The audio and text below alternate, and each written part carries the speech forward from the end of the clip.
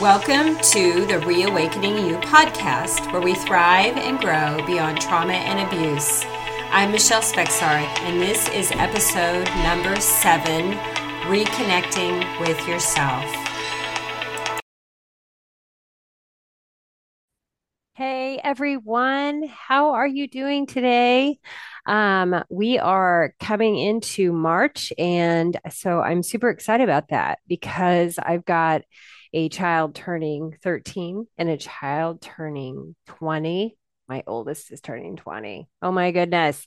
And we got spring break and it's getting warm. And so we're just super glad that we made it. We're making it through winter. So anyway, there we go. I wanted to talk to you today about reconnecting with yourselves. And this was something that was a lot bigger project than I thought. And so I just kind of wanted to talk to you guys about it today. I wrote some stuff down, so I'm going to read some of it just because that way I could get my thoughts around it a little bit more. When we've been through abuse, we have been reprogrammed to lose ourselves in whatever the abuser wants us to believe or do. For me, it happened slowly over time. I wanted to please, so I fell right into it. It happens with the slow daily drip of gaslighting, shaming, put downs, projecting, ignoring, emotional blackmail, emotional abuse, mind games, and the crazy making. It's no wonder a person loses themselves in something like this. Trying to please the other person is just not feel crazy. Okay. So it's not just you. So many people that are no longer in the abusive relationship find they don't even know what they like anymore or know how to think clearly to make decisions. They struggle to sometimes function in the beginning because they're kind of in a state of shock with all the new discoveries about the abuse, or just that now they're left to think for themselves and they don't really know how to anymore. They just kind of lost that ability. And I remember that I felt that way for myself too. I can make some decisions, but there's others that were they were just overwhelming. And I want to offer out these things that have worked for me to reconnect with myself. Take care of yourself. I know it seems so obvious, but it's not sometimes. And this one took me a little bit.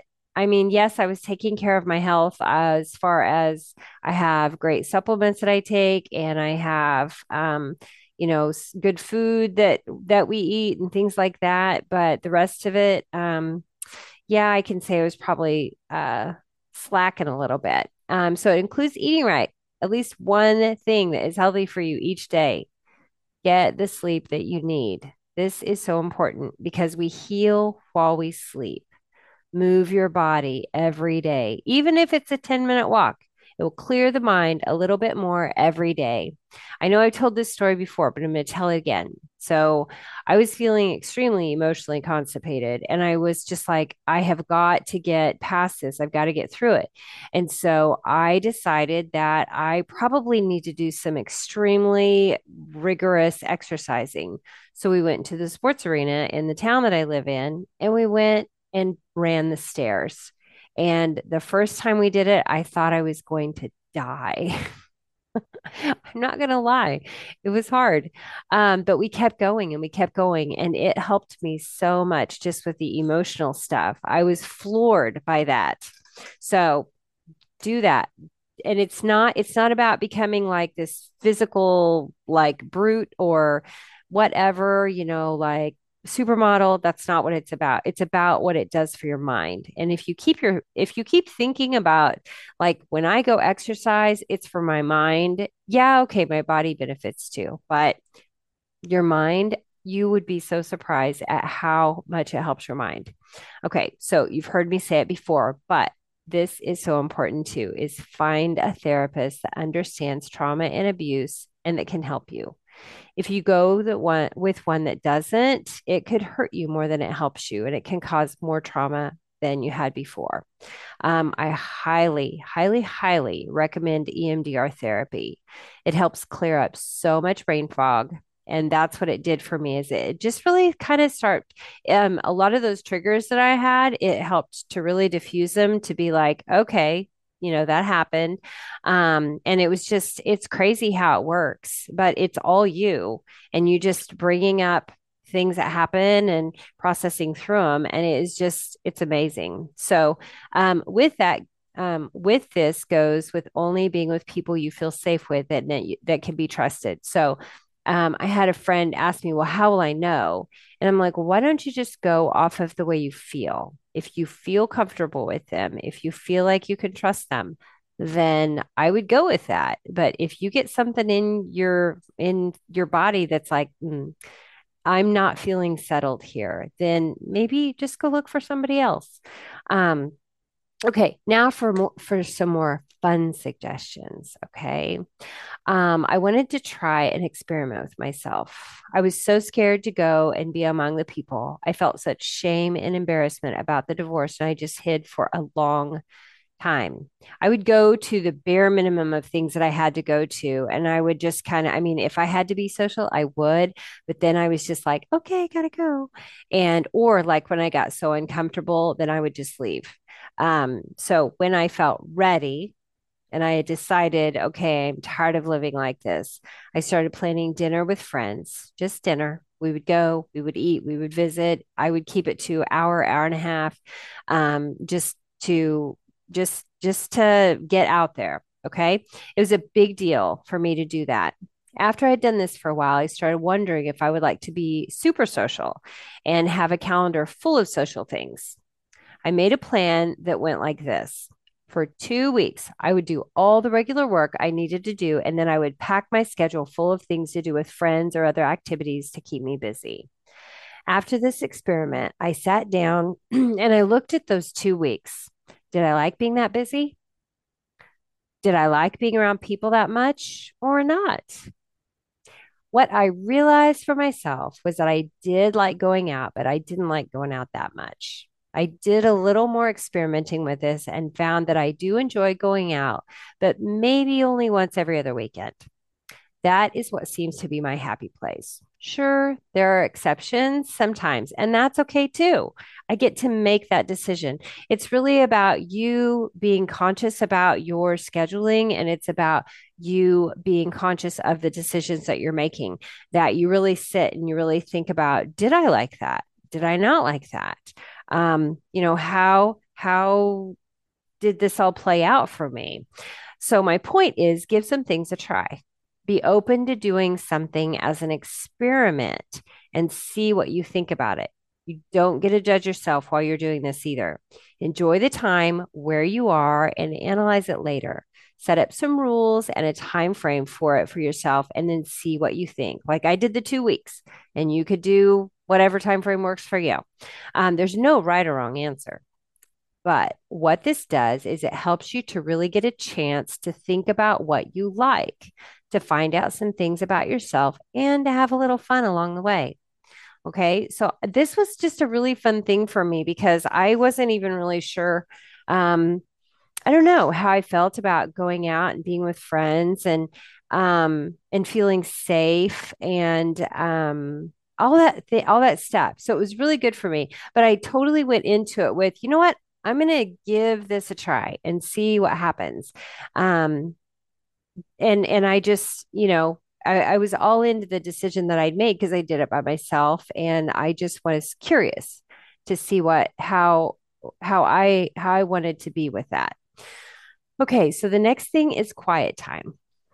Here's what I think of when I consider quiet time. I plan to have 30 minutes of quiet time, but then as I try to settle in, I find that my coffee is cold and it needs to be microwaved again. The dog wants to be fed. The laundry's beeping to be moved over. I'm cold and I need a hoodie. Maybe I should put the massager on my back while I sit there. Are you picking up what I'm laying down here? I can find a million reasons to not sit quietly because it freaks me out.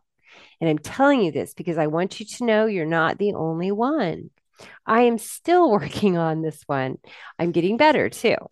Okay. So now let me tell you my intention for my quiet time, what it was supposed to look like.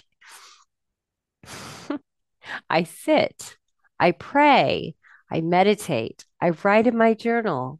I just sit and I let my mind dream. Some days that's what happens, some days not. It is getting better, but I remember when I started being intentional about this, I could not sit for more than 5 minutes. Now I can sit for about 30 minutes, and I feel like this is good. I also love to just go and be outside. Why is this important? It allows your mind to clear and wander and think about very little. That's where some of my ideas come from for other things and where I allow myself to think whatever I want with no judgment to myself. That is important because I used to be so good at self harm in the thought category. This may be, here's another piece of it. This may be nobody else in the whole wide world. I don't know. I didn't know what I really liked in clothing. When I went to go buy something for myself after I left, I had a panic attack and ended up having to go back with a friend to help me. I hadn't picked out clothes for myself in a long time, so I didn't know what I wanted. Since then, I bought some things that I liked for maybe 2 times and then I hated them. And I also found things that bring me that content, happy feeling when I see them and then I put them on. I tell my girls now, you can't buy it unless you absolutely love it. It may be something different for you. Here, the lesson is to be willing to buy things that maybe you find you don't like and be willing to buy things that are fun and maybe a little more daring than you think you will like. So maybe you look at something on the shelf and you're like, ooh, that's interesting. And then you get it. And then you're like, I really don't like this. That's okay. It's fine. But then there's going to be things that you're just like, okay, I really like this. And you take it home. And the more you wear it and the more you have it, the more you love it.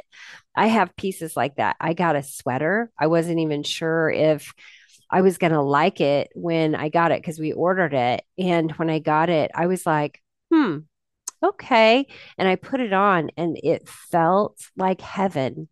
And so now it's like one of the top two of my favorite sweaters because I just love it so much. And so even when I see it on top of my dresser, I'm like, oh, my favorite sweater.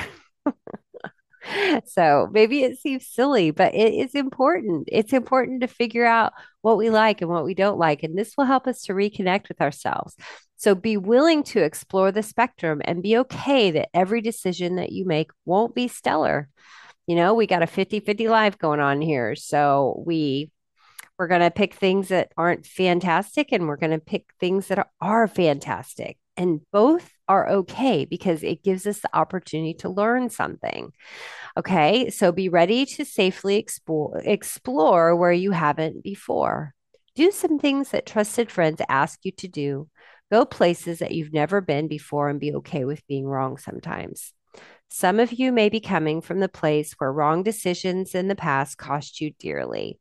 You're free from that now, and that was a thought error. Okay, are you hearing me on that one? Having to be perfect, not being allowed to make wrong decisions is a thought error. Okay. So we can let that go because it is not true, is not good. Be excited to do something and have it not work out the way you want it or that you thought it would. Either way, you get to learn something and you can see how you can grow from whatever comes up in life. Okay. The way I really, the way to really reconnect with yourself is to get a full spectrum of experiences under your belt and then sit down and analyze it.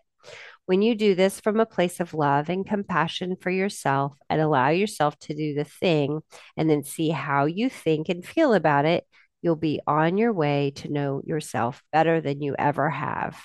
It really can be a lot of fun and so healthy for you to check things out. So I want you to, when trying to reconnect with yourself, I want you to think outside the box. And if somebody asks you to do something that you've never done before, say yes. See what happens. Maybe you really, really like it. Maybe you really, really don't, but you won't know unless you try. I always tell my kids that when they bring something to me. They'll be like, what would happen if I did this? And I was like, I don't know. Let's find out.